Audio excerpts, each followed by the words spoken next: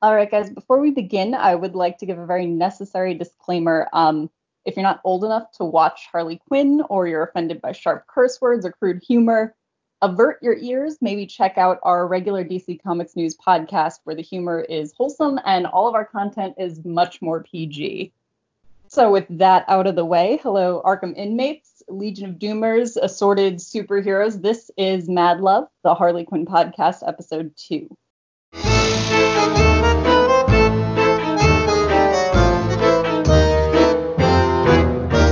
3, 2, 1.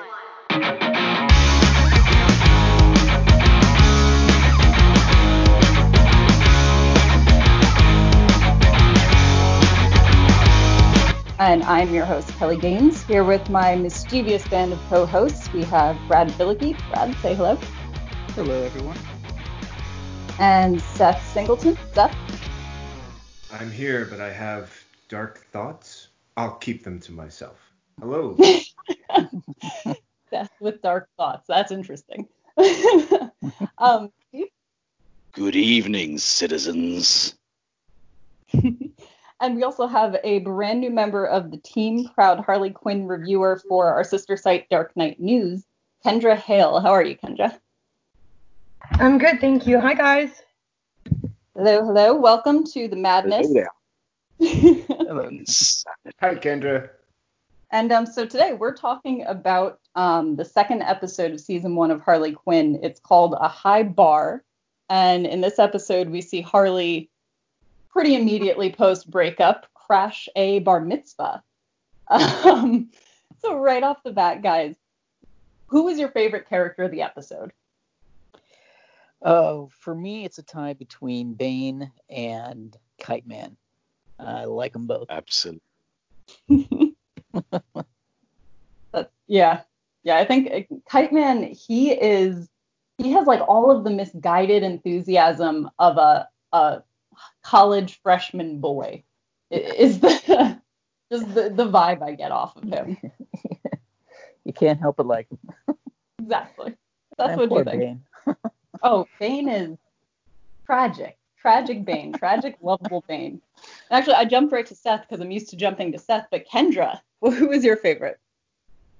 I think my favorite the first couple episodes, and especially this one, would have to be Poison Ivy, hands down. Nice. Yeah, she is the friend everyone needs in a bad breakup. And Seth, what about you? Yeah, when it comes to me, I'm looking at a three-way tie between Bane, Miss Cobblepot, to be honest, and Kite Man. Because there's just something about the way she comes over and says, girls, can we put a little sugar on that salty language? Okay, Mrs. Cobblepot, okay, sorry, never again. Like, that was tantamount to just pure comedic brilliance. Just lovely stuff. So, yeah, I'm okay with my three-way, especially given the show I'm on. Wait, and did you guys have, when you were kids, did you have like a fake voice that you used for other people's parents? Because I definitely did. Like the way Poison Ivy's voice just high pitches itself and she's like, oh yeah, sorry. No, but fake voice? Me? Always. In fact, I was known for having something of an angelic smile as a child, so I had a few friends who would be like, you apologize, my mom can never get mad at you. And I'd be like, hi, I am so heartfelt in my just absolute sorrow, plumbing the depths. I really feel like I've brought shame upon us all. And it would be like, oh, you poor thing. I'm like, yes, thank you, the Academy goes to. All right. Now we know if we ever have to apologize to Josh for something, Seth, you're the apology voice guy. Oh, and Steve, so everyone in the show, who was your favorite this episode? Well, I have to echo Seth with Mama Cobblepot because we all have one of those wonderful ladies in our family somewhere. But honestly, I'm torn again, like Brad said, between Bane, and our lovely friend. Hell yeah, Kite Man. What a pair. Amazing. I from this episode onwards, I was in love with both of them. Superb. Yeah, I think I've already told you guys, Bane is my favorite. He's just so adorable. And in every episode of this show, he says something that it's like, oh, this cute, adorable terrorist. He's like, yeah, he's going to blow up everything. And what's terrifying is that I'm kind of rooting for him, like a little bit. Just give Bane He one. literally is wanting to blow up everything, isn't he? I'm going to blow up this bar mitzvah. I'm going to blow up the stadium. Yeah, I love that. I'm going to blow up Gotham Stadium. I'm going to blow up this bar mitzvah. And I actually have a request for this episode. It's one of the small things I'm going to ask this time around. And for any and all who are game, go for it. But can I make this request and see who's willing to take up the challenge? Uh-oh. Definitely. Sure. Who is willing to try their Bane impression Oh, God, no. right now? I vote for Steve. He has such a lovely voice. Let's see. If I had a few drinks, I could probably do a decent one. It's a very Kendra? throaty, like, you willing? half a cup stuck No, in we my are throat. not. No, I'm not willing. No, not at all. That's all right. So that's homework for next time. Everybody work on your Bane impressions. Oh, jeez. Bring back a good one. So, and actually, I think one of the things I always forget is in this episode, and when I see it, it's like, wow, Joker really did that. But they blow up Howie Mandel. He's gone in this universe. Just as a catty repercussion of the Joker and Harley Quinn's breakup. If I would just, for the group, Brad, if you had a specific TV host that the Joker would have to blow up to get to you, would it be Howie Mandel? Who would it be? Oh, man. I'm trying to think of a TV host. Now, are you thinking in terms of a TV host I don't like or one that I would not want to see blown up? No, I thought you'd be devastated. Man, probably Stephen Colbert or Trevor Noah at this point. I mean, they're hosts of sort. Very true. Very true. Kendra, what about you? I don't know why, but Meredith Vera pops in my head. The lady who used to be the host of Who Wants to Be a Millionaire. I don't know why, though. But that would be who I would want on there if we're going to go with, like, innocent cinnamon roll characters. My question is, would she still be kind of calm and stern when it, like, just that... I think she'd, like, randomly come out of left field with, "Can I call a friend?" in the middle of the episode. That's like a superpower at that point. That's what about you? I'm gonna have to say it. If he had Jon Stewart, I would get on the phone in about 10 seconds. Jon Stewart's not hosting right now, I know, but I'm saying if I had to be worried about a host, Jon Stewart, like he could do a comeback, kind of like I've seen a couple guys do on like Netflix or something. And then suddenly there's Joker, like, I've got John, there's John, like, Seth, I don't even know who the hell you are, man. I mean, I don't know you, but this man will kill me, please. And that would be the moment that I would lose my shit and go, oh my God, we will lose a national treasure at this very moment, at this moment. So Jon Stewart, my friend, if you're out there and listening, which please, if you are, let us know, because I would enjoy that affirmation. But should you ever find yourself at the clutches of a nefarious villain or even a psychotic madman, I would do just about anything for you, John. And my wife might hear this, and I'm okay with that. In fact, anybody else who hears it, my, undying love for Jon Stewart is stated here, now, and forever. But, there's other people on this show, too.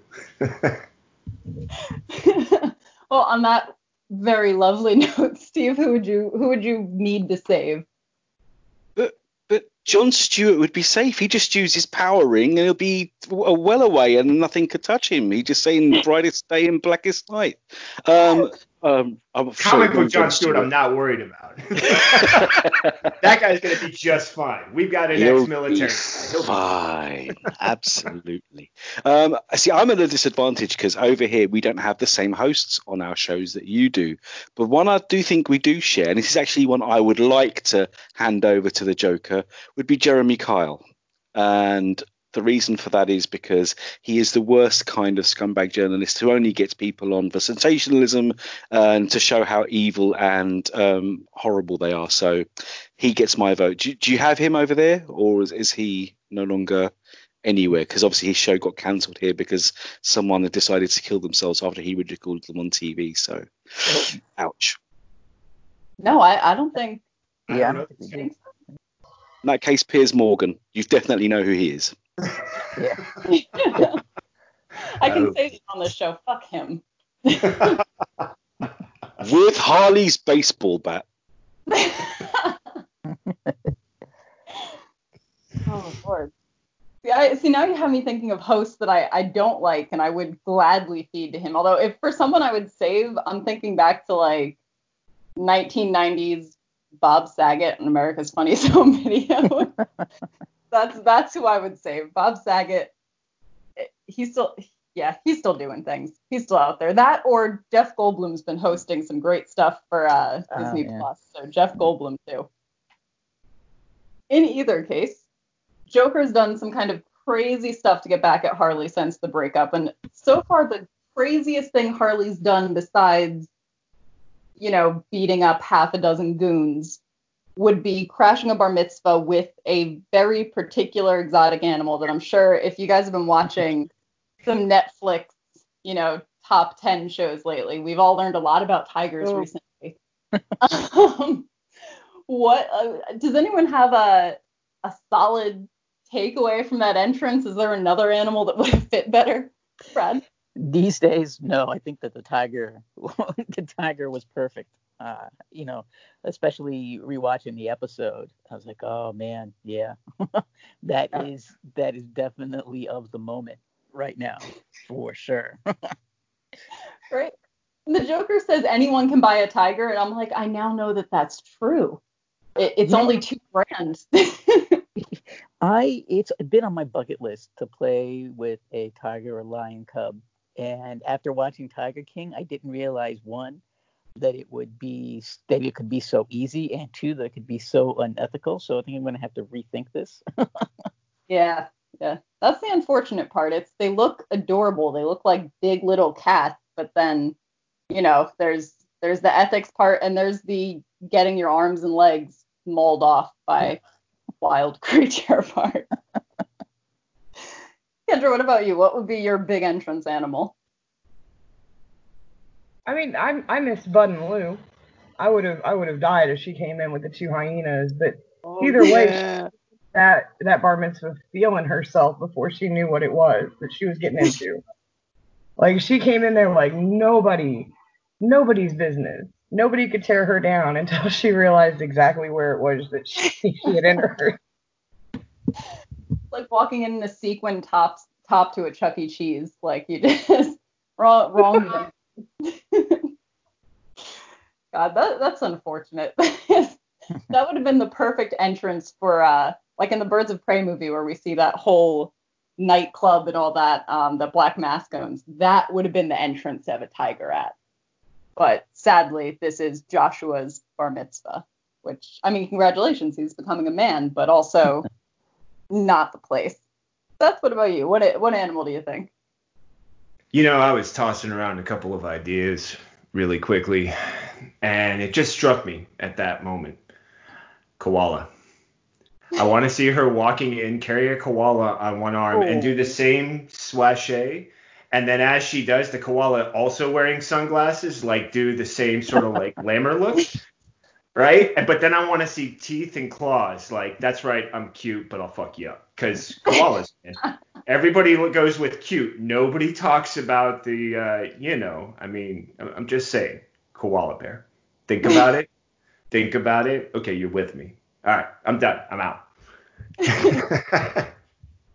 Steve, what about you? Oh, koalas, and they're also carriers of chlamydia. So, listen, be careful who you're finger banging at the summer camp, especially if you've got a koala with you, because that could be absolutely deadly. Ouch. Yes. For me, and this is just the way my brain works, the animal I would have to take in with me would be not a, but the Tasmanian devil. Love that guy. And how psychic are the Harley Quinn writers that they foresaw Tiger King months ago when this show first aired. Geniuses, I tell you. Geniuses. What about you, Kay?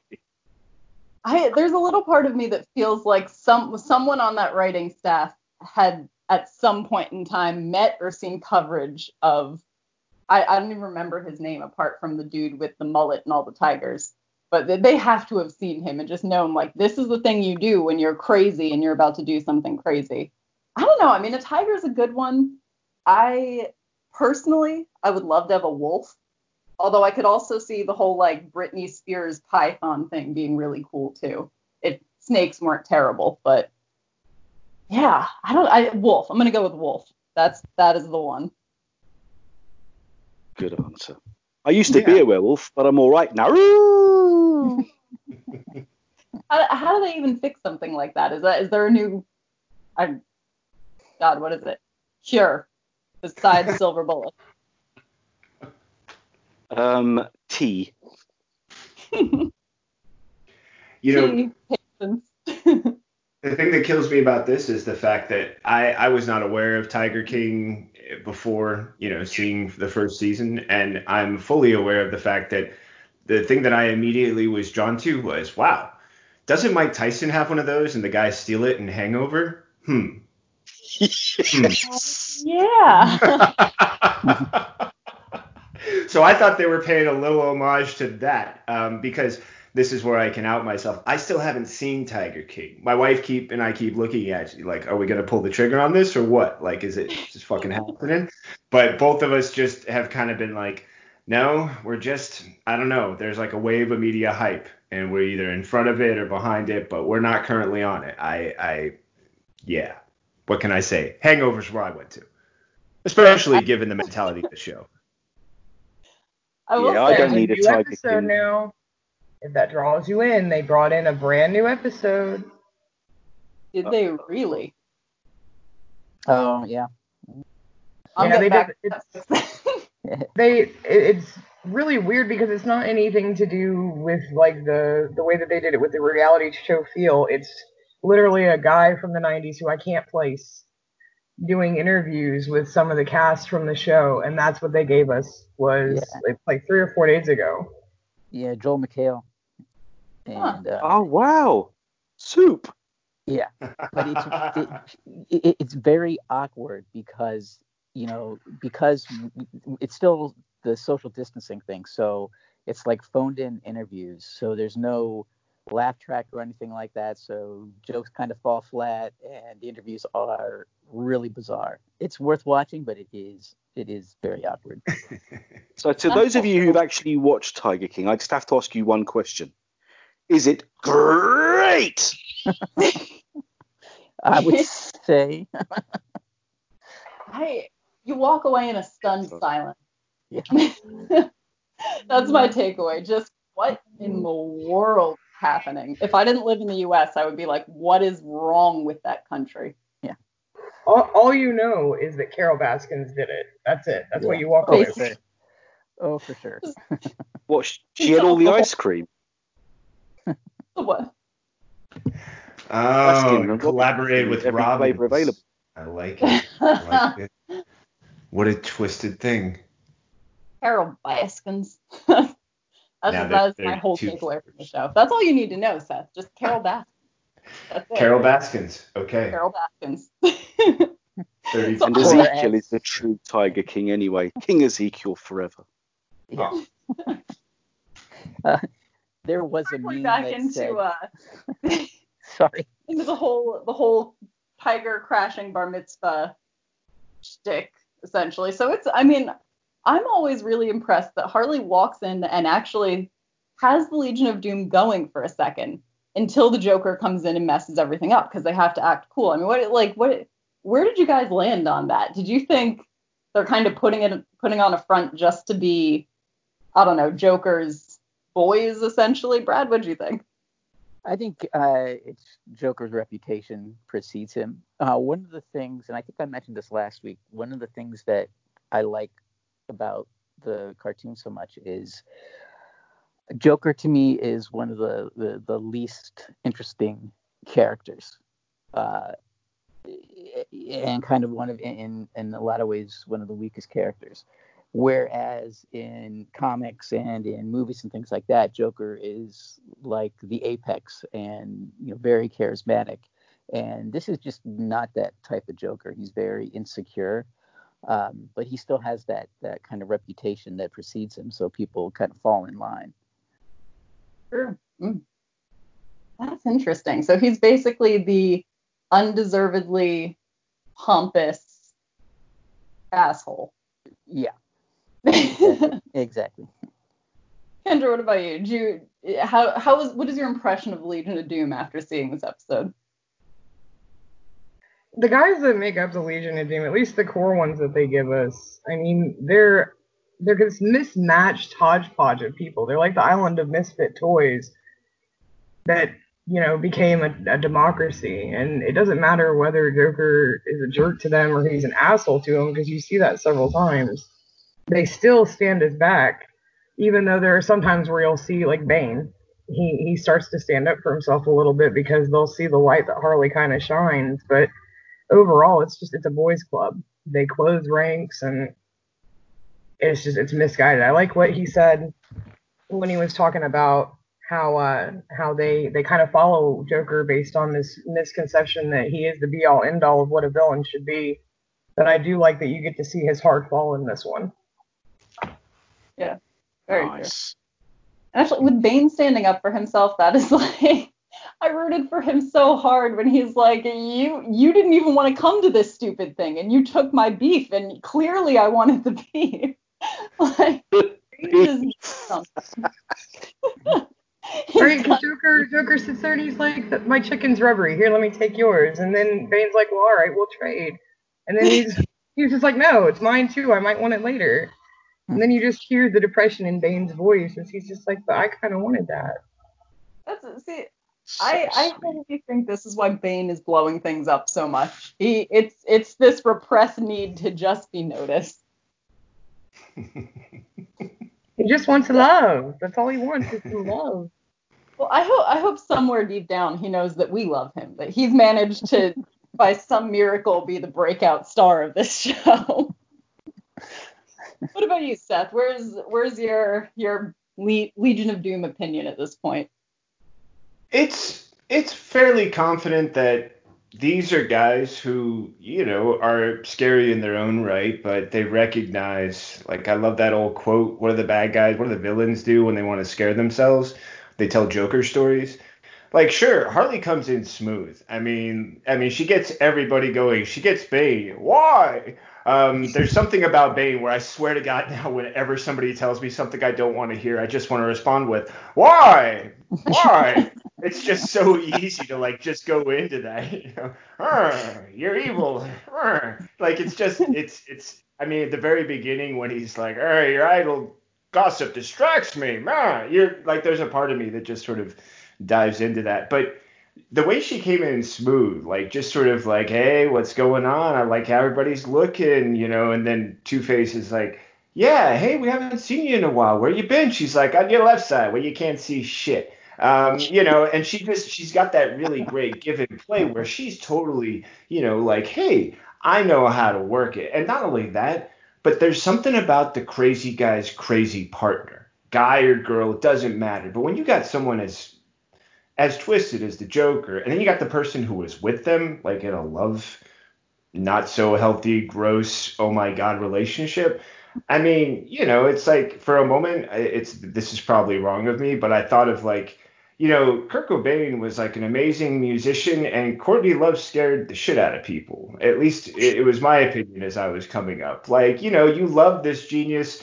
She scared you. Well, imagine if instead you've got crazy guy and the crazy partner. Like, there's something horrifying to them as well about her. until the really scary guy, Joker, walks in. So up until that moment, she's got it. She's got banter. She's got quip. She could have worked it until Joker showed up, because nobody scares the shit out of him like Joker. Like, just nobody does. You can just see the look on their face, like, oh God, is he boiling someone I love right now just because I'm at this table talking to her? Oh, sweet God. And that's just, for me, I suddenly was going all the way back to a revenge sequence with a pot and a bunny, and, well, you just shouldn't make some people angry. But there's that fear. You could just see, like, yeah, she's got the play, and she's cool, and she's crazy, and she's his crazy. But then when the real crazy guy shows up, that's who scares you. That's who you snap in line for. And they're so used to being bullied by him. It's just like, as soon as the alpha walks in the room, the other dogs just tuck their tails and start, show the belly, submit, don't hurt me. That was my take. That's that is, yeah. And I actually love that image, that like a dog rolling on their back, like, show my stomach, I'm good, I'm fine, we're cool. We good, bro? This is the room of the most terrifying villains in Gotham, and they're, oh yeah, you can have my chicken, you can have the beef, you can have whatever you want.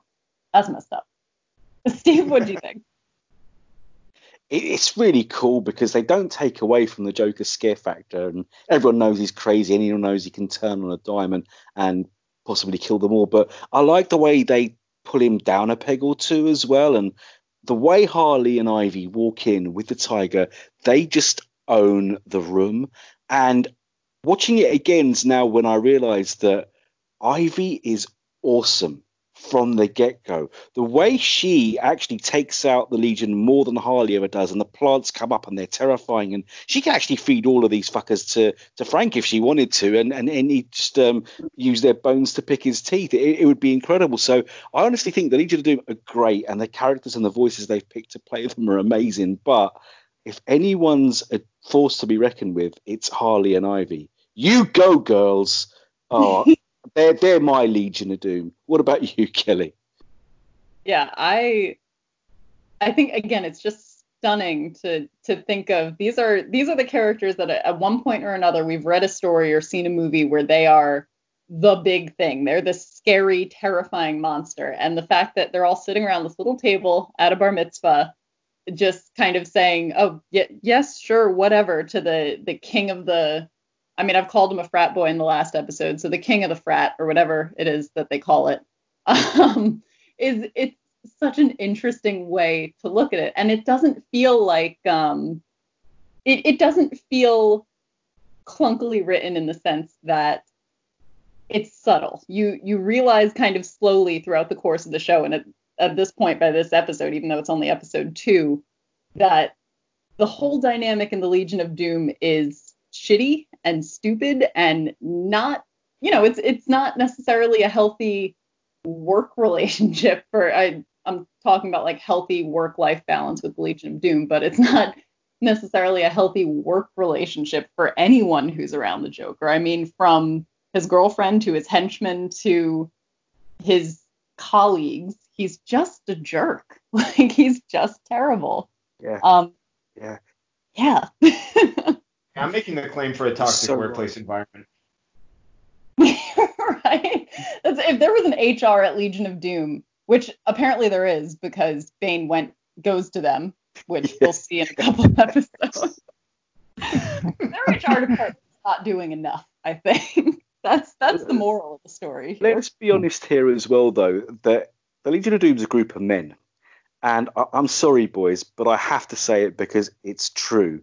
Men can't organize shit. One guy by himself is intelligent.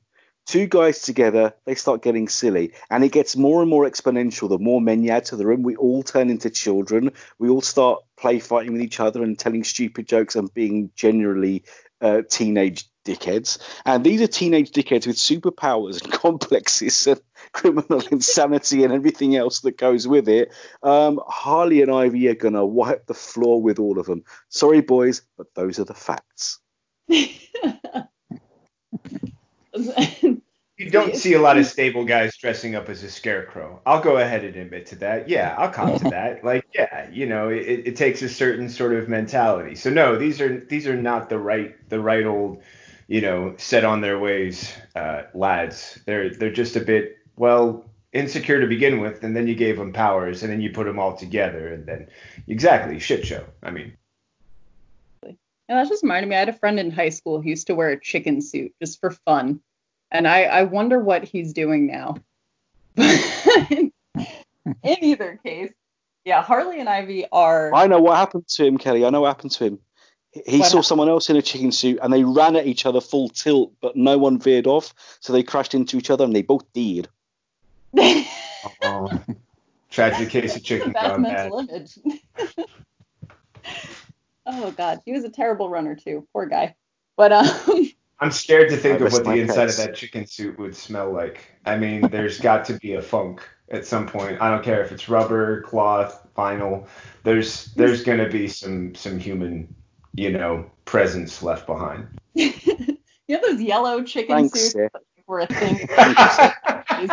You're welcome. It was one of those real fluffy yellow ones that you would see, like, I don't know. I feel like I've seen it in an old wedding video of one of my parents' friends that they did the chicken dance and someone actually came out in this like yellow and red chicken suit. But it was one of those. I want to see a video of that wedding. God damn it. I go to the wrong weddings all the fucking time. You got to be kidding me with that shit. A chicken suit at a wedding? What? Who? All right. I need had to have been a favor. Kel, I just need to be your +1 to one of these events. I don't give a shit how we do it, but God damn it, I'm bringing a video camera. This is happening. Chicken. Weird.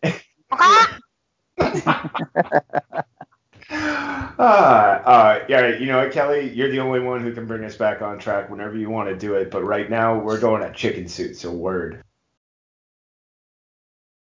Hi everyone, I'm here to tell you about the DC Comics News Podcast. Here every week to talk everything DC. Movies, TV, comics, and everything in between. But don't just take my word for it. Here are a couple of our sponsors. Listen to the DC Comics News Podcast. It's audio justice. No. It's audio chaos. These wackos are crazier than I am. Well, maybe you're both right. Regardless, you can catch us on every kind of podcast platform. Apple Podcasts, Google Play, Spotify, Stitcher, and everywhere you find great podcasts.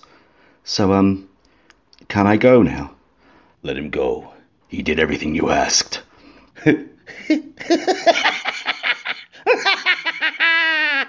No.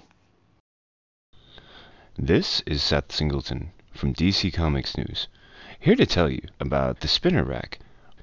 Each and every week, DC Comics publishes so many great books, it can be hard to decide where to invest your time and money. And that's where the Spinner Rack comes in. The Spinner Rack is my honest attempt to rate, review, score the top 5 books from DC Comics each and every week. How can you listen? It's easy. All you have to do is go to your favorite platform, subscribe to DC Comics News Podcasts, and wait for the new episode to load up. Join me each and every week as I sift through the best from DC Comics and pick my top 5 books. Can't wait to share them with you and to hear your scores when you share them with us, right here on the DC Comics News Podcast. First, there was the DC Comics News Podcast. Then came the Spinner Rack. And now, the third show brought to you by the guys that brought you all that other stuff I just mentioned. I Am the Night. A story about the stories. A show celebrating Batman, the animated series. Week by week, episode by episode. Just when you thought it was safe to put on a pair of headphones, I am the Night. That's amazing. All right, so we've gotten past the tigers and the chickens. Moving on into the other kind of terrifying animal, young teenage boys. Poison Ivy has a terrible night She has a terrible night in most of these episodes, but she has a particularly terrible night in this episode, thanks to Kite Man. Hell yeah. Just, on a whole, who gives a strange liquid to a bunch of strangers' children for fun? I mean, Brad, how do you defend Kite Man? How does Kite Man plead? I think that maybe that was his low point. I think he's redeemed himself since then, but it was like a long build back up. I don't think he can really defend. Yeah. Kendra, what about you? I was gonna say, I think his low point is when he's just like naked in their apartment. Oh, that's true, yeah. I mean, yeah, giving her love potion to some preteens is not the bestest of ideas ever. This man does not know how to.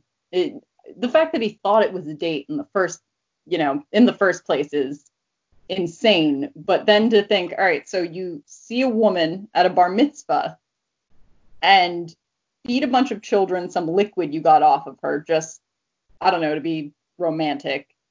Go back to her apartment to save those children, and then get naked because this is a date and clearly you're going to have sex. Everything about his logic, I stand by my statement earlier that this is what it was like being a freshman in college. Just misguided enthusiasm. You're so excited to go, but you don't know where you're going. But he makes her character so much better. Like, I know this is a little bit of a segue, but I love the interactions with her and Kite Man because Ivy, like Belle, bless her heart, she has done things that you would never see in any other realm aside from the Harley Quinn animated universe. Because for her, I mean, it's a drinking game. How many times she's going to say, for fuck's sake, calling out her cohort. Yes. Now, that might be a game we all have to play.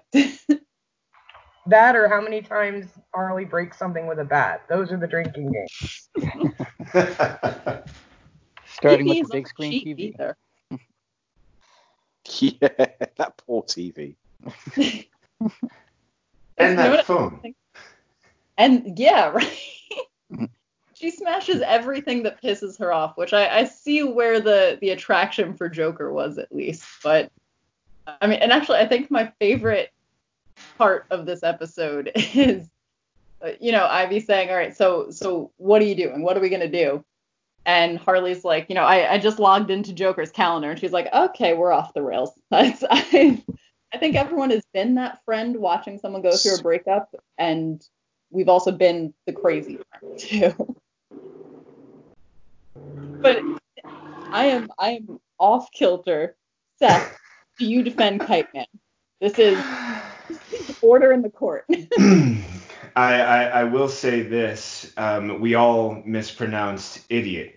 It's genius is what we were all meaning to say. We just mispronounced it, which has to be one of my favorite responses by him when she's like, "You idiot!" And he's like, you mispronounced genius." Yeah. I can defend Kite Man because of what Kendra just so artfully laid out, which was brilliant. I mean, I think, unfortunately, yes, Kelly, he does have the enthusiasm, but clearly this is not something he's, a stranger to. Take the girl's strange liquid, poison some kids, or, make them in love with her, whatever, poison. And then afterwards go to the antidote, and then while there, seduce the woman at your place, which maybe either worked or never worked, and he just keeps trying. I don't know. But this all felt like his sort of, hey, gonna make a big mess. Then the girl's gotta help me out. And then, yeah. And it didn't play out at all. There's just sad Kite Man, But to go back to something others have mentioned, his lowest point, I'm going to go with the part, at least, for this one, despite many other things that happen in the episode, being called a kite fucking freak. Like, that has to sort of just, that's not quite cricket. That's got to hit you below the belt just a bit. You know what I mean? Like, come on. Like, it's like last episode, making the claim that Batman fucks bats. Like, I feel like you kind of taking the guy's thing and then making, a sexual thing out of his identity. The guy likes kites. Doesn't mean he has to fuck him. And if he does fuck him, it doesn't make him a bad guy. I mean, let love be love. There should be more love, right? All right. So as far You as can Kite love Man your goes, kites. he's not a Just don't genius. love your What's kites. that? I said you can love your kites, just don't love your kites. Yeah. Well said. That reminds me of the old, what was that? The Truth About Cats and Dogs? Yeah. Where she's like, so you're talking about a tongue bath with your dog? And he's like, yeah. And she's like, how long do those last? He's like, 3 or 4 hours. Why? I get all these relts afterwards. She's like, yeah, there's a difference between loving your pet and loving. Yeah, thank you, Brad. That was hot. Way to bring it back. Wait for that Janine Garofalo moment. Let's work in a couple of those. Just, hey, guys. Boom. Mic drop. Brad smacks it down. I love it. Let's continue, shall we? Steve, do you have anything for Kite Man? I both want to defend him and give him a good shake at the same time because, yeah, so many low points. Bless his heart. I mean, yeah, the stripping down in the apartment was bad enough, but then the poor guy gets dropped through a skylight, lands like a pretzel. I don't even want to think about how many broken bones he has, and all because he wants a date with Ivy, and it's just fantastic. But the best part of it is throughout the whole thing, Ivy is so deadpan and like, oh, for fuck's sake, this guy, please just get him away from me. But she even starts to melt a little bit where they're flying over the park. She's actually succumbing to his incredibly awful charms. I mean, I was socially awkward, but seriously, I would want this guy as a wingman when I was a teenager because he would make me look like an absolute freaking superstar. What a guy to have with you. So, bless you, Kite Man. Hell yeah. What about you, Kelly? How do you defend this man? You know what, Seth, you put an idea in my head that, because the whole time we're thinking, Dark right, thoughts. he's I warned you, dark thoughts. It's the hive mind seeping in, but was this actually a plan? Did he know who Poison Ivy was the whole time, and did he know that we're gonna have to go back to her place if I poison these kids? Because he's at a party for villains, right? Like, he's with the Legion of Doom, so there has to be something that makes him evil, which might mean that he's willing to poison some kids to get laid. I mean, what do you guys think? Is that crazy? That's genius. Yeah. Man, I want to like that character a little more, and I think that if he would do that, I wouldn't like him as much. So I want to say no. Fair.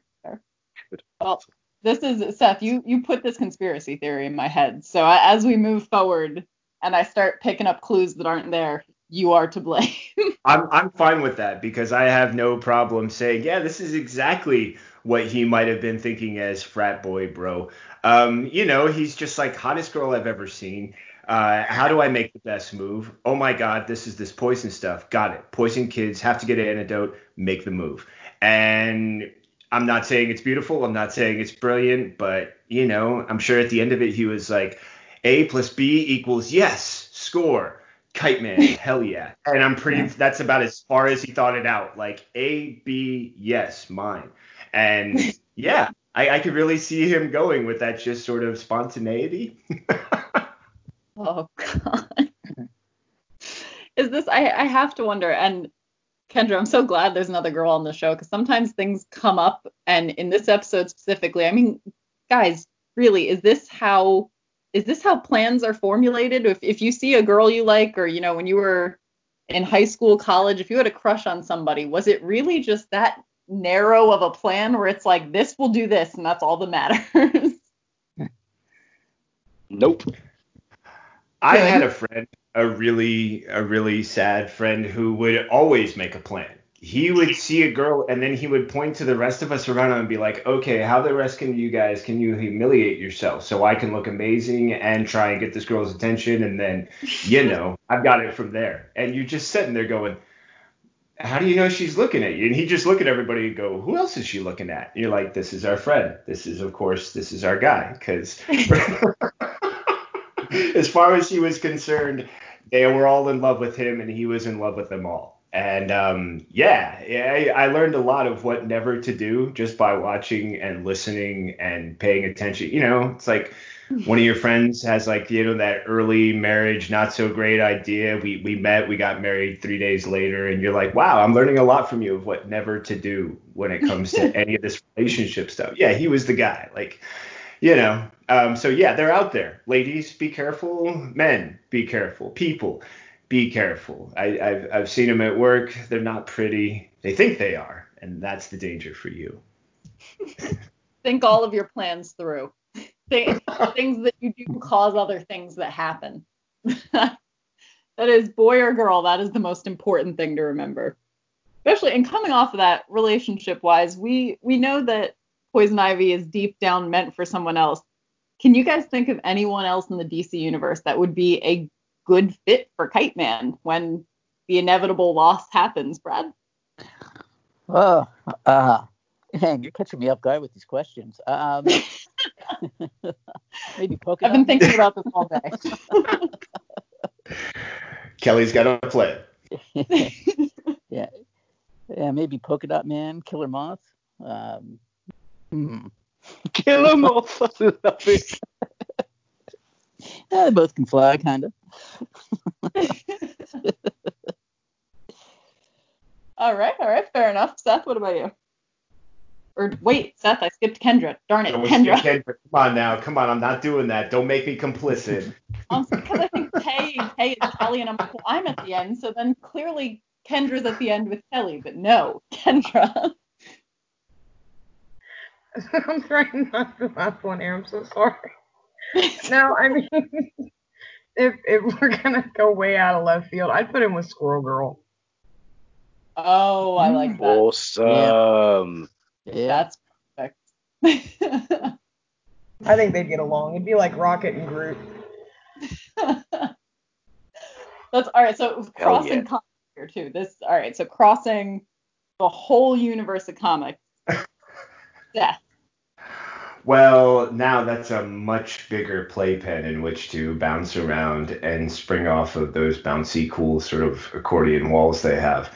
I was stuck in DC, and to be honest, actually, going back to my old 90s Justice League, the only person I knew who could handle a hothead, or at least one who could use some cooling down, was Ice. I mean, she did an amazing job on Guy Gardner. So I really think she's got that sweet-natured sort of like, oh, Kite Man, blush, frosted down a little bit, and sort of done. So that was my original. I'm sure I can come up with someone, as we continue through I think this should be a recurring question. I'm not putting any pressure on future hosts, but Kelly, I think you've come on to a good one. Episode by episode, who can we possibly see? The more we see of Kite Man, who can we see being his opposite when he eventually blows it with Ivy? Because it's just doomed. But yeah, for right now, I'm sticking with Ice. I'm good with it. I'm not going to try and stretch my brain anymore because it's small and it doesn't like it. Steve? Interesting. It's funny, actually, Seth, because you were thinking Ice. I was thinking Killer Frost for very similar reasons. Lovely. But then the mighty Kendra threw a gigantic spanner into the works by introducing a Marvel character. So I have to pair him with the other shit gimmick character from the Marvel universe, Stiltman. What a pair. OMFG. Bang. Can you imagine? Oh, they take their love to new heights. That's beautiful. Listen, your dark mind is spreading. You're spreading the dark thoughts into my brain. Singleton is. Oh, Kendra. Okay, see, I've lost my fucking mind. Kelly, this is why I mix up you and Seth all the time. I think S. Warning, I'm insidious. Shit. My dark thoughts are spreading. Well, I think initially I was going to go with actually, I mean, she might be a little young, but Mish, we are messing up all the letters. Miss Martian. Just off from Young Justice, she's so enthusiastic and cute and talks to herself in third person, just like Kite Man. So she would be like, hello, Megan, and he would be like, Kite Man, hell yeah. Now I just we all know he likes green skin. This is true. See, I like it. Right. Wow. It's like one of those terrible dating shows, but with DC characters. We just have to keep the bracket going. And actually, if I'm going outside of DC, I would say this is one I haven't read in a while, but from Image, have any of you guys read Bomb Queen? Oh, it's been a while, but yeah. I could see them being a good mix, because he just wants to admire somebody, and all she wants is to be admired and, murder. Sounds like a love story waiting to be told. The match made in supervillain heaven. Although I still don't see how Kite Man's a supervillain yet. I assume we're going to get there. But in any case, he and Ivy are off on their escapades. Harley is having some unfortunate escapades of her own back at the bar mitzvah. I mean, did you guys cringe at just the overall teen awkwardness of watching poor Joshua try to not only assert that he had finger banged somebody, but not be able to explain it while pointing a gun at someone tied to a chair in front of all of his friends and family? And also, who is in the background? And they can't possibly all be supervillains, and the normal people in that crowd look horrified. Yeah, they did. They looked horrified. And let's face it, there was a lot of horrifying things going on. The bloodied guards and the broken legs and the gun and poor Joshua talking about finger banging. Poor guy. But my favorite thing about this scene is just how well Harley played him. Like, she just knew the exact buttons to press. And that was just so much fun to watch.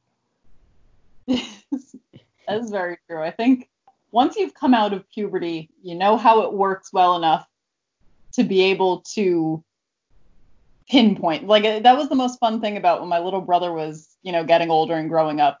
He would say something or tell me something that wasn't true, and I'd just look at him, and I would, you can just tell in their voice, in their demeanor. It's like, kid, I have tried this same thing, and I know that you're lying. Kendra, what about you? How was the teen angst? He was so valiant in it, though. Like, he was so ready to to almost die for his right to have said that he finger banged this girl. It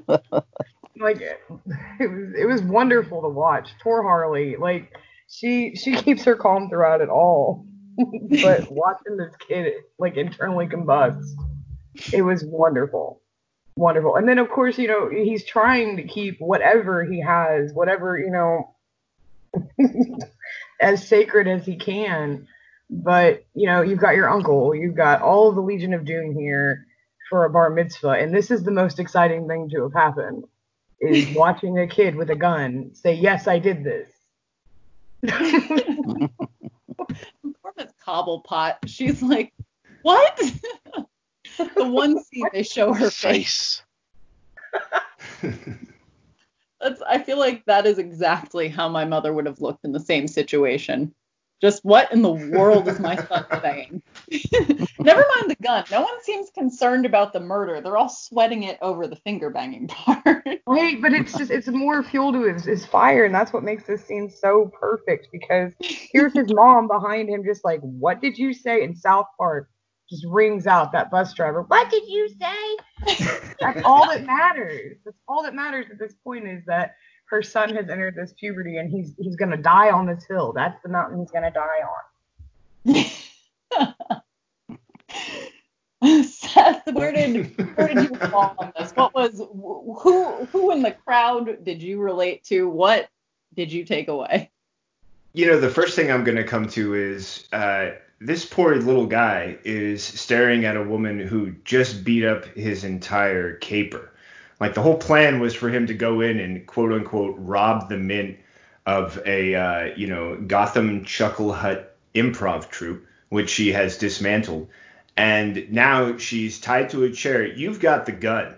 And she's going to go ahead and double down on the finger blasting that was brought up by his buddies over at the Joshua Finger Blasted Buddies table, which was just an awkward as all get out explanation of who those people were at that table. But then to come back around with her tied in the chair and double down on that was just unbelievable, especially when she starts making a point of saying, oh, you think finger blasting is awkward. By the way, I'd only heard it as a young guy as a teenager finger banging. So my colloquialism was already just all shot to shit when they got going with that.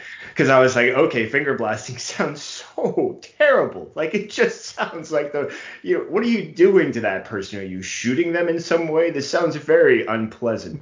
And they're doubling down on the language. Are you sure? Are you sure that you finger blasted somebody? Are you sure you want to be this uncertain when it comes to a milestone? Like, I was like, wow, can you say it any more times? Really? The inside of my ears have not turned beet red yet.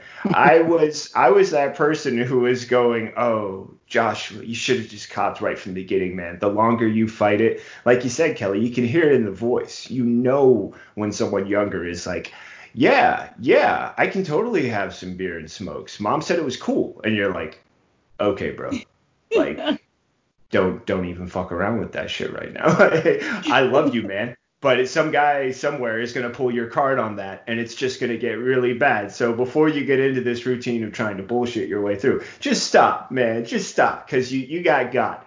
But what really wins it for me is the breakdown. When he like suddenly falls apart and screams, "This isn't what I wanted anyways." And, we should have gotten him the dollhouse. We should have got, it's not a dollhouse. It's an action play set with real sounds. And that was probably, actually, I think I heard Young Bane right then. Why? Yeah.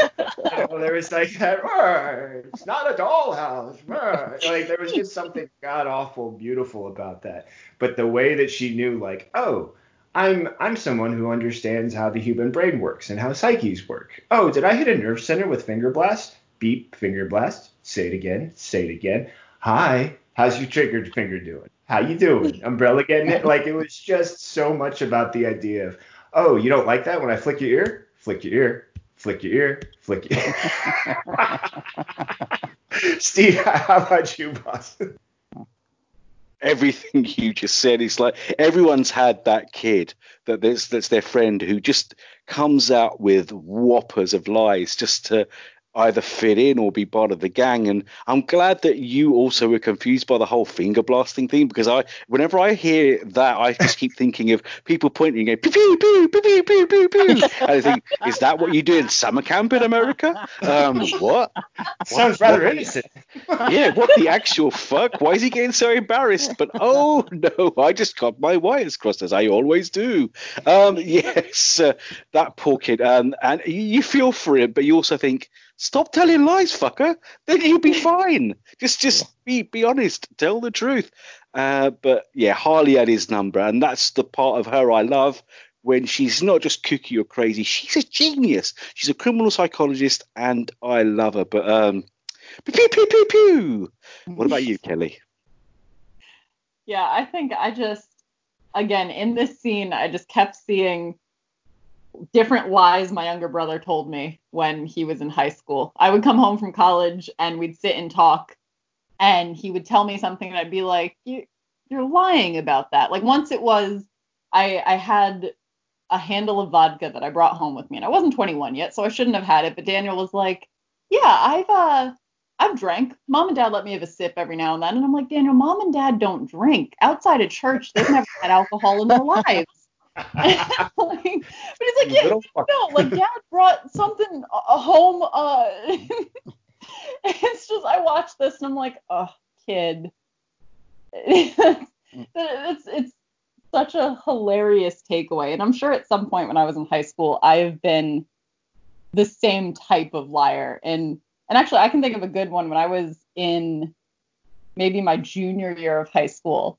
Me and my friends were staying out really late. We'd all just got our driver's license. So we would just drive around and do nothing till like 3:00 in the morning. So I called my parents once and said, hey, I'm going to be home really late. We're going to see a movie that starts at midnight.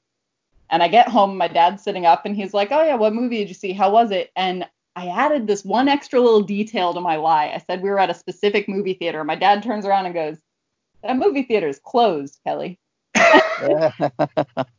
And it spun out from there. I turned into Joshua with the, it wasn't that one. It was the one next to it. So I feel for Joshua. I really do. You know, That's one of those lovely moments when someone says, "Do you need a shovel? Do you?" just digging your that's why whenever I mess something up at work now, I'm the first person to say, yeah, it was me, because I've watched people dig their own graves and I'm like, look, I learned this lesson at 15. Just admit it. Say whatever you did wrong or didn't do right. He didn't even start that lie, that poor kid. In either case, who would you guys say had the most frustrating night? And I would put it between Ivy and Harley, but there's probably some other characters, including Mrs. Cobblepot, who might be having a rough time. Brad, what'd you think? I think it's a tie between Harley and Ivy and Joshua. I mean, that was a pretty big event in his life that was kind of really went down the shitter quick. So I would say it's a tie between those three for sure. Fair. Kendra? I was gonna say all of Joshua's friends, but they kind of got to Mac with Ivy, so that throws them off the table. So I'm gonna have to say that I'm torn between Ivy and Harley too. I mean, both of them really got some real good life lessons this episode. So, Seth, what about you? I'm torn, but part of me thinks that actually through all of it, I think Kite Man might have gotten it the worst. To start with, your plan is to poison kids. That's just like slap one, right? 2, then get naked in woman you've just met's apartment and make a play, and then strike out. Okay, so put your clothes back on, get mocked while flying her back to it, especially about how it's actually really beautiful up there when you just shut the fuck up. And then after he is tossed onto Penguin to, help break things up through a skylight, literally, then the only person he gets paired off in the big fight scene is against Bane. In fact, he even tries to go for the on-site coordinator. He's like, I got that bitch. I got it. I'm going to take her down. So Smackdown. And instead, you cut to, Bane, why are you screwing around with Kite Man? And he's like, why? He was antagonizing me. He was attacking me. And he's just like beating him up with his own hand, doing that, why are you hitting yourself thing? And as he's just smacking him around, I'm thinking, I don't think Kite Man has insurance, 1, for the fall through the skylight, or 2, to everything that Bane's doing to him. So I'm going to go with that one. He had a rough night, and I'm pretty sure at the end of it, it's not like he got a number or something at the end of this episode. It's not like after all of his hard work or after looking like an idiot, she's like, hey, you know what? Maybe we should go for a bite, and I can actually find out if you're a decent human being when you're not trying to take your clothes off. But yeah, he didn't even really get that. So you gotta feel. I feel for the guy. I feel for Kite Man. He wasn't thinking. He continued to not think. Then he got hurt, continued to not think, and now is really just beaten up and probably hasn't figured out why he didn't think any of this through. Steve, how about you? I was actually thinking about all of Joshua's friends, because poor kids were a step away from death and they were all got turned into plant creatures. But I have to be said that those kids actually probably really got wood after they were cured. But let's just get off that subject completely. And definitely poor old Kite Man. Yeah, he had a shitty night, and poor old Joshua, bar mitzvah from hell. Yeah, I love every character, and Mrs. Cobblepot, you're a saint. I love you. What about you, Kelly? I think I have to say Ivy, on the grounds that she didn't want to do any of this to begin with.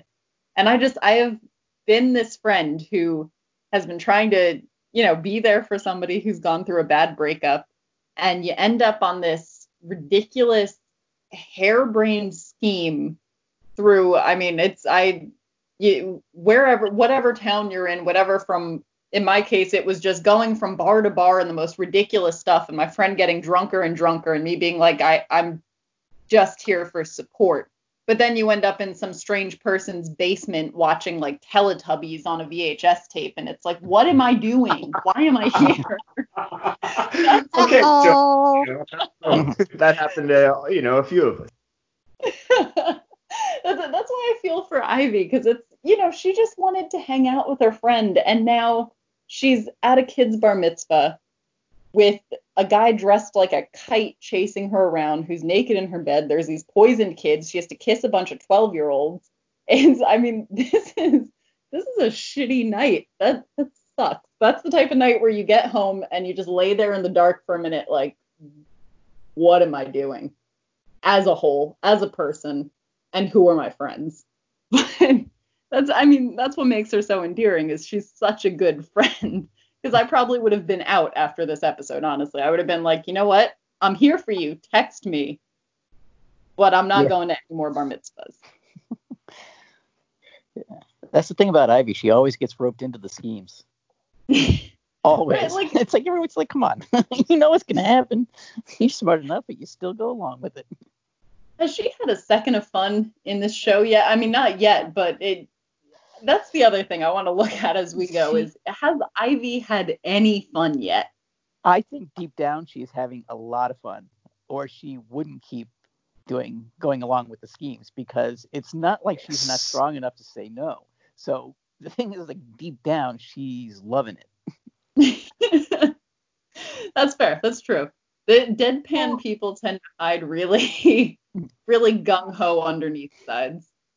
Well, and that's always been something that's always been fun with Ivy and Harley's relationship is Harley is this spontaneous, go out and do it, balls to the wall, nobody cares, what happens, you only live once, yelling down with a gun.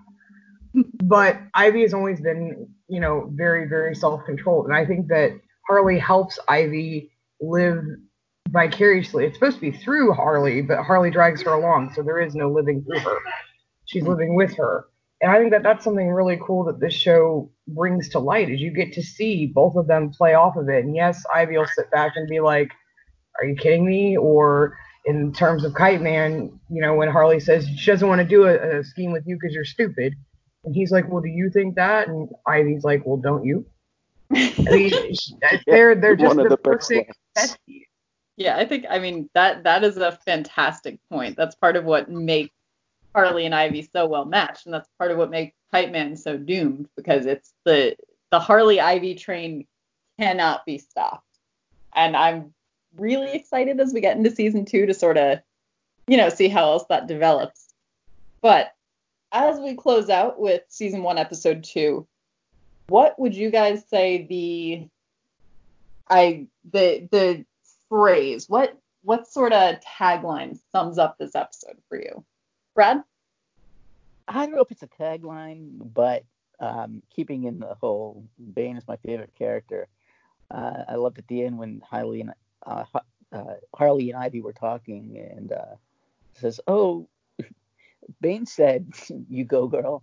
No, he said, "Oh, Go-Gurt," and I could totally see Bane eating Go-Gurt.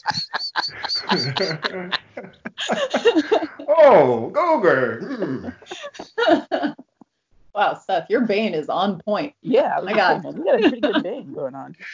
It's so, I don't know what it was. It spoke to me in the most righteous and soul identifying ways. There was something just beautiful about it. Like he's just that, whoa. It's just there, man. I can't explain it. What was your tagline, Kendra? Mine's a tie, and I'm trying really hard to remember exactly how he says it. But my first one I remember very vividly, and it's the opening of the episode, and all it is it's a coffee mug.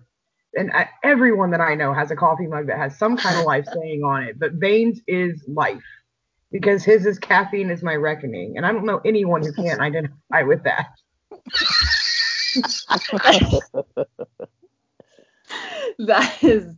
That is very true. Actually, I think the attention they put to the mugs in this show is worthy of praise in and of itself. Every mug is just adorable. It is. They find the cutest things, and it's just like you would never expect Bane to have this mug. It would be like, boom, blow it up, or something Call of Duty reference. But it's beautiful because it's just caffeine is my reckoning, and you just see it coming. What I want to know is, did someone buy it for him, or did he go out and purchase this himself? Like, was he in some little, souvenir store and went, yes, caffeine? I'd love to know. some barista messed up his order, and that was payment for their life. I won't blow you up if you give me that mug. Seth, what about you? I think I'm going to have to go with actually something that Penguin said. My catchphrase, for this one is focused on the fact that this wasn't a bar mitzvah. This was a bank mitzvah. And there was something really lovely and wonderful about all these little phrases that were tossed in throughout it that just sort of gave it this extra layer of absurdity. When she's on the chair and they're like, no horror for Harley. And I was like, oh, okay. I love the fact that this is supposed to be a bar mitzvah that's also / a bank robbery, and in the end, it's a bank mitzvah that's not really any of those things. Joshua does not become a man, shirks away from his whatever duty is at that moment, drops the gun, doesn't get to rob the bank. I don't know where the good came out of it, but this thing was basically a clusterfuck, and for some reason, bank mitzvah or clusterfuck just seemed to work really well for me on that one. So I think that's what I'm going for. Bank mitzvah, clusterfuck. I've spoken. All right. Steve, what about you? Oh, Kendra, thank you so much for bringing up the coffee mug, because I could just see it now.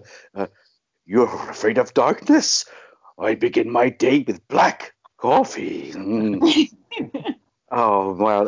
As for the episode itself, the only thing I can now think of to describe it, my tagline would have to be pew, pew, pew, pew, pew, pew, pew, pew. That's all I've got. I'm so sorry. Oh, Kelly, please save me from myself. I actually, this brought up a thought that I've had every time I've seen this episode. But Seth, when you said no horror for Harley, when I first saw this, I remember thinking, what made the DJ cue up the music when this started? It's not playing when they, like, at what point did the DJ go, oh, now? Like, but in any case, at some point, I'm pretty sure he's just a Gentile, and at that moment, he was like, wait, they're lifting a chair. This is my cue, my cue, my cue, my cue.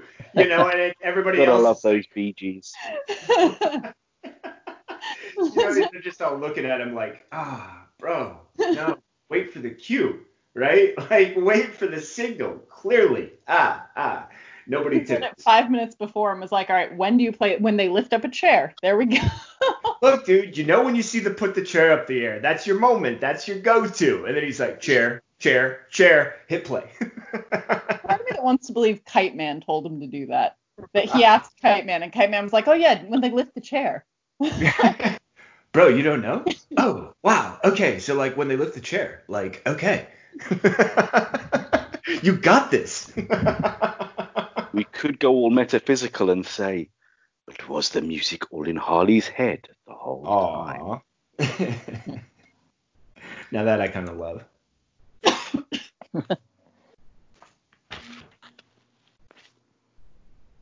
I think my tagline would probably be Ivy when she says, and we're off the rails. That's it. That is the whole. Brilliant. I mean, I feel like she had an idea of where Harley was going to take this whole thing, and then, nope, we're going to crash bar mitzvahs. It's a different attitude to villainy, I think. Very fun, weird. You're going to meet Kite Man and have a bunch of 13-year-olds in love with you chained. Hell yeah. Well, and on that note, that brings us to the end of our second episode of Mad Love, the Harley Quinn cast. I am Kelly Gaines, and it has been fucking lovely to be here with all of you and my fantastic co-hosts, Brad Filicki, Kendra Hale, Seth Singleton, and Steve J. Ray. If you would like to hear more from this crew, they are going to let you know where to find them, Brad. You can find me writing news and reviews at DC Comics News. You can also hear me on our regular DC Comics News podcast. You can follow me on Twitter at FlickyB1. Very nice. And Kendra, where can the people find you? They can find me on Facebook, Kendra Hale. I also do reviews for Fantastic Universes, Dark Knight News. I can be found on Twitter and on Facebook, all of the lovely social webs. Just look for Kendra Hale. It'll tell you where to go. Very nice. Seth? Yeah, let's see. You can find written content from me on DC Comics News. You can find anything else I've written by typing my name, Seth Singleton, and go with the word story this time in a search engine. Let me know what you find. But if you just want to go ahead and share something, either crass, silly, whatever, on a quick response, go to Twitter. I'm One More Singleton. And yeah, you're probably going to want to know more about Steve. The man is everywhere. Right, Steve? You can most frequently find me trying to dig my way out of Arkham with toothpicks. No, you can most easily find me by doing a search engine escapade by entering the words Steve J. Ray, and there you'll get links to all my news, reviews, and interviews, both on DC Comics News and Dark Knight News, or on the Twitter at elstevo, EL_STEEVO, or every fucking week with this bunch of fucking freaks on the Harley Quinn cast, or on the much more sensible DC Comics News podcast. And my split personality has said enough. Kelly. You can find me doing opinion and editorial pieces for DC Comics News, also on our other podcast, the DC Comics News podcast, the one that you can let your children listen to, more or less. And you can find me on Twitter at KelGainsWrite. That's KelGainesWrite. So if you enjoyed the show, be sure to subscribe, comment. We'd love to hear from you guys. Let us know who you think Kite Man can end up with, or if you had a bizarre pubescent memory from watching this episode. Hell yeah. And you can find Mad Love, the Harley Quinn cast, as well as our main DC Comics News podcast and DC's other great podcasts on Stitcher, Spotify, Apple, and Google Play. And if you want to follow DC Comics News, you can find us on Facebook, Twitter, Tumblr, and YouTube at DC Comics News. That's capital D, capital C, capital C, OMICS, capital NEWS. And there is one last thing we like to end our shows with, and we're going to try to do it as clearly as possible, and that is to remind you all to read more comics. Have a great fucking night, everybody. Pew pew!